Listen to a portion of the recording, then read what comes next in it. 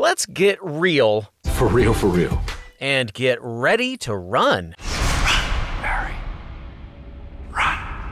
I'm Jared Hall from Entertainment Weekly, and here's what to watch on Tuesday, March 2nd. We're counting down today's top 3 must-see picks from TV and movies, but first, your entertainment headlines. San Diego Comic-Con has announced that this summer's event will once again be held virtually. And this year will also be 1 day shorter than usual, with 3 days of events from July 23rd to 25th. Taylor Swift has called out Netflix and the creative team behind its new series Ginny and Georgia for a joke referencing her past relationships. In the season 1 finale of the mother-daughter dramedy, 16-year-old Ginny and her mom are in an argument about guys and relationships when Ginny, in response to her mom's questions about a recent breakup, says, quote, "What do you care? You go through men faster than Taylor Swift." In a tweet, the Grammy-winning singer said, 2010 called and wants its lazy, deeply sexist joke back, adding, "How about we stop degrading hardworking women by defining this horse as funny?" Swift also called out Netflix, which released her 2020 documentary Miss Americana, saying, quote, "This outfit doesn't look cute on you. Happy Women's History Month, I guess." Representatives at Netflix did not immediately respond to EW's request for comment. Number 3. All right, let's check in to today's picks, starting with number 3, New Amsterdam, which finally returns for season 3 tonight. Like many other medical dramas this season, the NBC show will deal with the pandemic, picking up at the end of a surge with the hospital staff still weary and reeling. As executive producer Peter Horton previously told me, some were hit harder than others, and some in all of them in very specific ways. But they won't have much time to ruminate on it. Tonight's premiere finds Max trying to track down scarce medication after one of the staff contracts COVID. Meanwhile, after a plane crash lands in the East River, investigators come by to interrogate the flight crew, leading Iggy to race against the clock to help the pilot uncover the truth. Also, Helen's potential romance with Daniel Day Kim's Dr. Cassian Shin is still up in the air. Here's a clip from the episode. Of all the gin joints in New York. I owe you a call or 12. No worries, I got the hint. My silence wasn't a hint. True. After a few months, it definitely became more of a statement. My silence was me hunkering down, battening the hatches, focusing on my patients. Okay. And now? I've got no idea. I haven't even thought about now. Well, once you lift your stay-at-home order, just, let me know.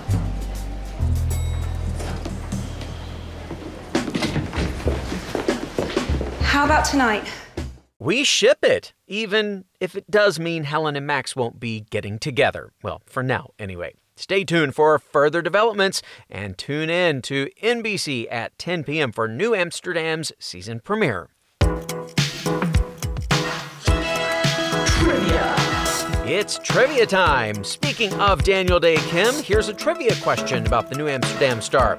Kim recently landed his first series lead in an adaptation of what best-selling book about, what else? A deadly virus. The Last Man, and the band played on, or The Hot Zone? Stick around for the answer. Number 2. Up next, our number 2 pick is ABC's Soul of a Nation, the first broadcast network news magazine putting Black life in America front and center. The series' 6 episodes will each focus on a specific theme, including spirituality, Black joy, and activism in sports, and each will feature a celebrity guest host alongside interviews and reporting by ABC News anchors and correspondents. Tonight's premiere, hosted by Sterling K. Brown, examines the racial reckoning that erupted last year, from policing and reparations to arts and entertainment. Here's a preview. And the other half of the formula is also allowing more Black filmmakers and more screenwriters to tell their stories. At some point, you got to decide for yourself who you're going to be. Can't let nobody make that decision for you. Black Panther is a definite example of that. Hey, Auntie. A mostly Black cast with a Black director, Black screenwriter, and they hit the $1 billion mark. If you think about Ryan Coogler and, from Fruitvale Station to Creed to Black Panther, here you got a real Black dude from the Bay, and he's like, now I'm making film. That's That is just one of many stories that will be explored in the episode. Other interviewees include actor and activist Danny Glover, U.S. Capitol Police Officer Harry Dunn, who will speak about his experience defending the Capitol on January 6th, and John Legend, who will close out the show with an intimate musical performance. That all begins at 10 p.m. on ABC.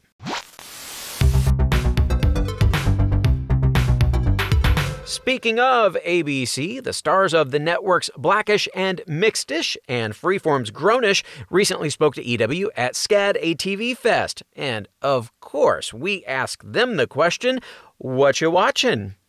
Lovecraft Country was fire. Yeah. I just finished Lupin, and it was so good.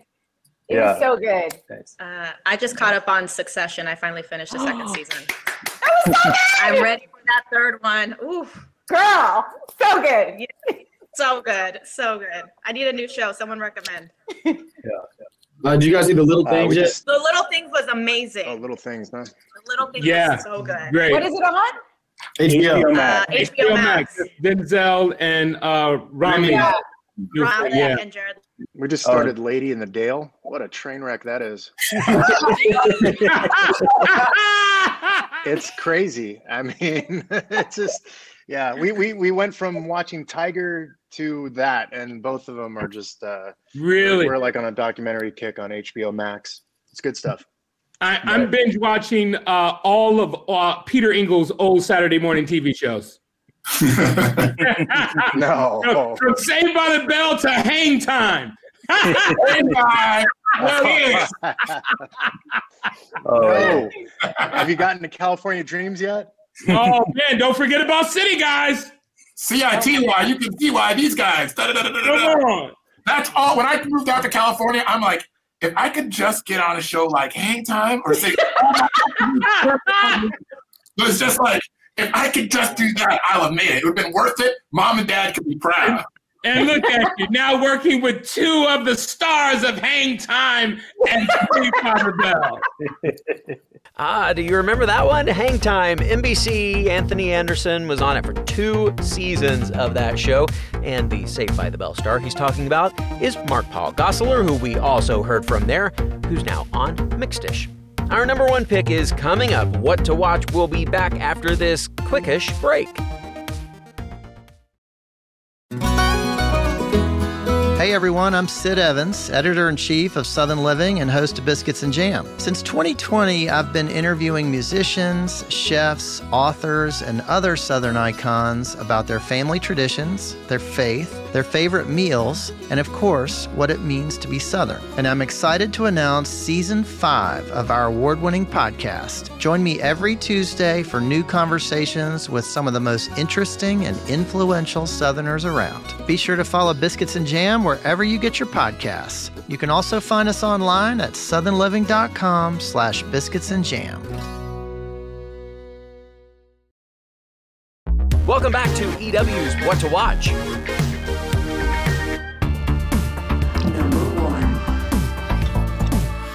And now, don't blink or you'll miss our number 1 pick, The Flash. The Fastest Man Alive returns on the CW tonight to kick off Season 7 of the long-running superhero drama.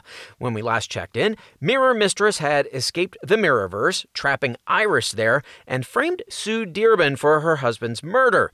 Meanwhile, Team Flash was trying to stop Barry Speed from disappearing, which apparently won't end well. Tonight's season premiere finds Nash Wells coming up with a dangerous plan after an experiment to save Barry Speed backfires.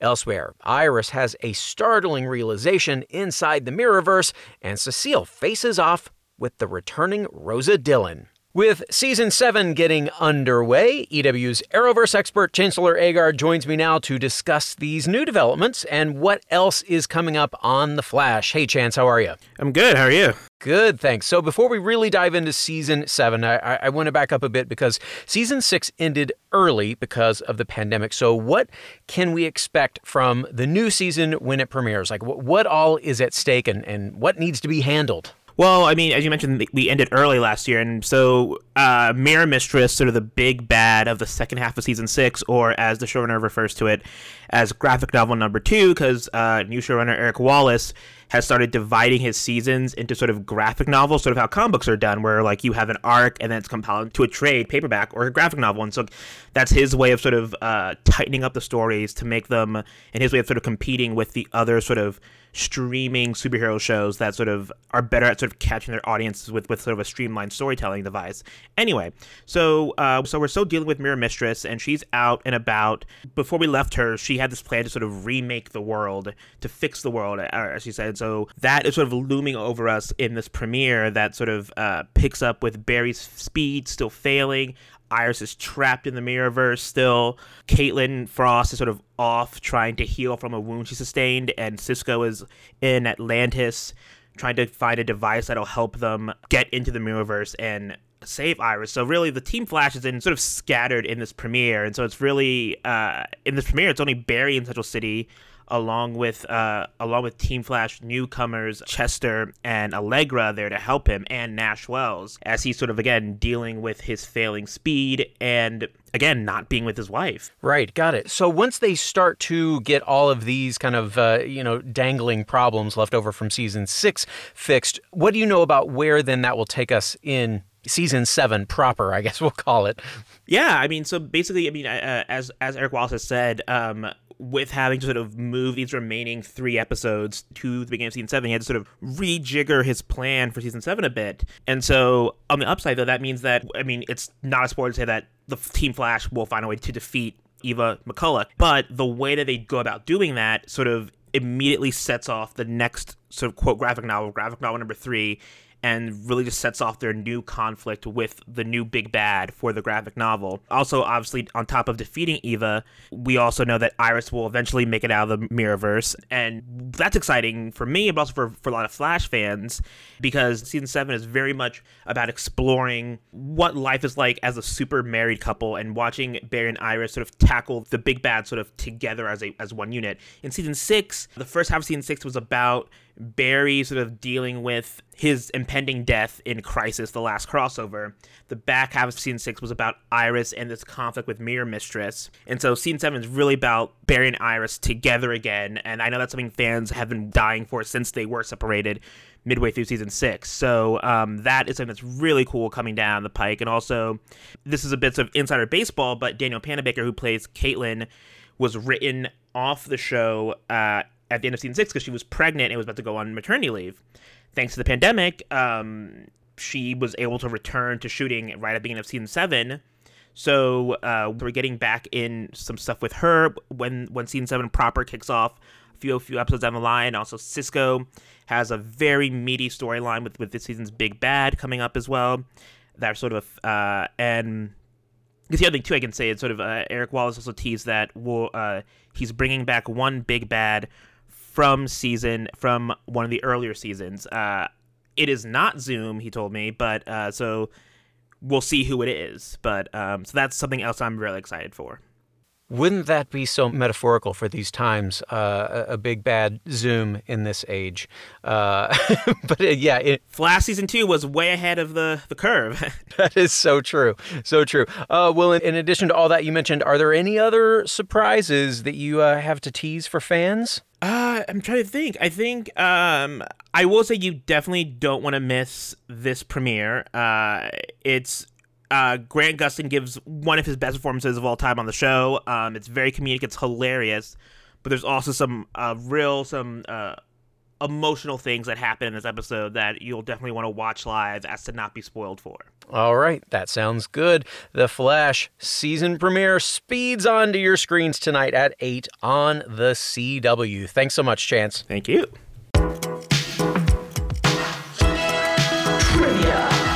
And now the answer to today's trivia question. Daniel Dae Kim recently landed his first series lead in an adaptation of what best-selling book about a deadly virus? The Last Man and the Band Played On, or The Hot Zone? If you were lost on this one, here's the answer. The Hot Zone. Kim will play an FBI agent investigating the 2001 U.S. anthrax attacks in the second season of the National Geographic anthology series based on Richard Preston's nonfiction book. That is our show for today. We'll have more news and must-see picks for you tomorrow. Be sure to rate and review the show, and of course, follow or subscribe to What to Watch so you don't miss our daily recommendations, more of which can be found at EW.com. I'm Senior TV Editor Jared Hall. You can find us on Twitter at EW, and I'm at Jared Hall. Thanks so much for listening, and have a great day. What to Watch. What to Watch is written by Tyler Aquilina, edited and produced by Joshua Heller, produced and hosted by Jared Hall, and executive produced by Shayna Naomi Krochmal and Carly Usden.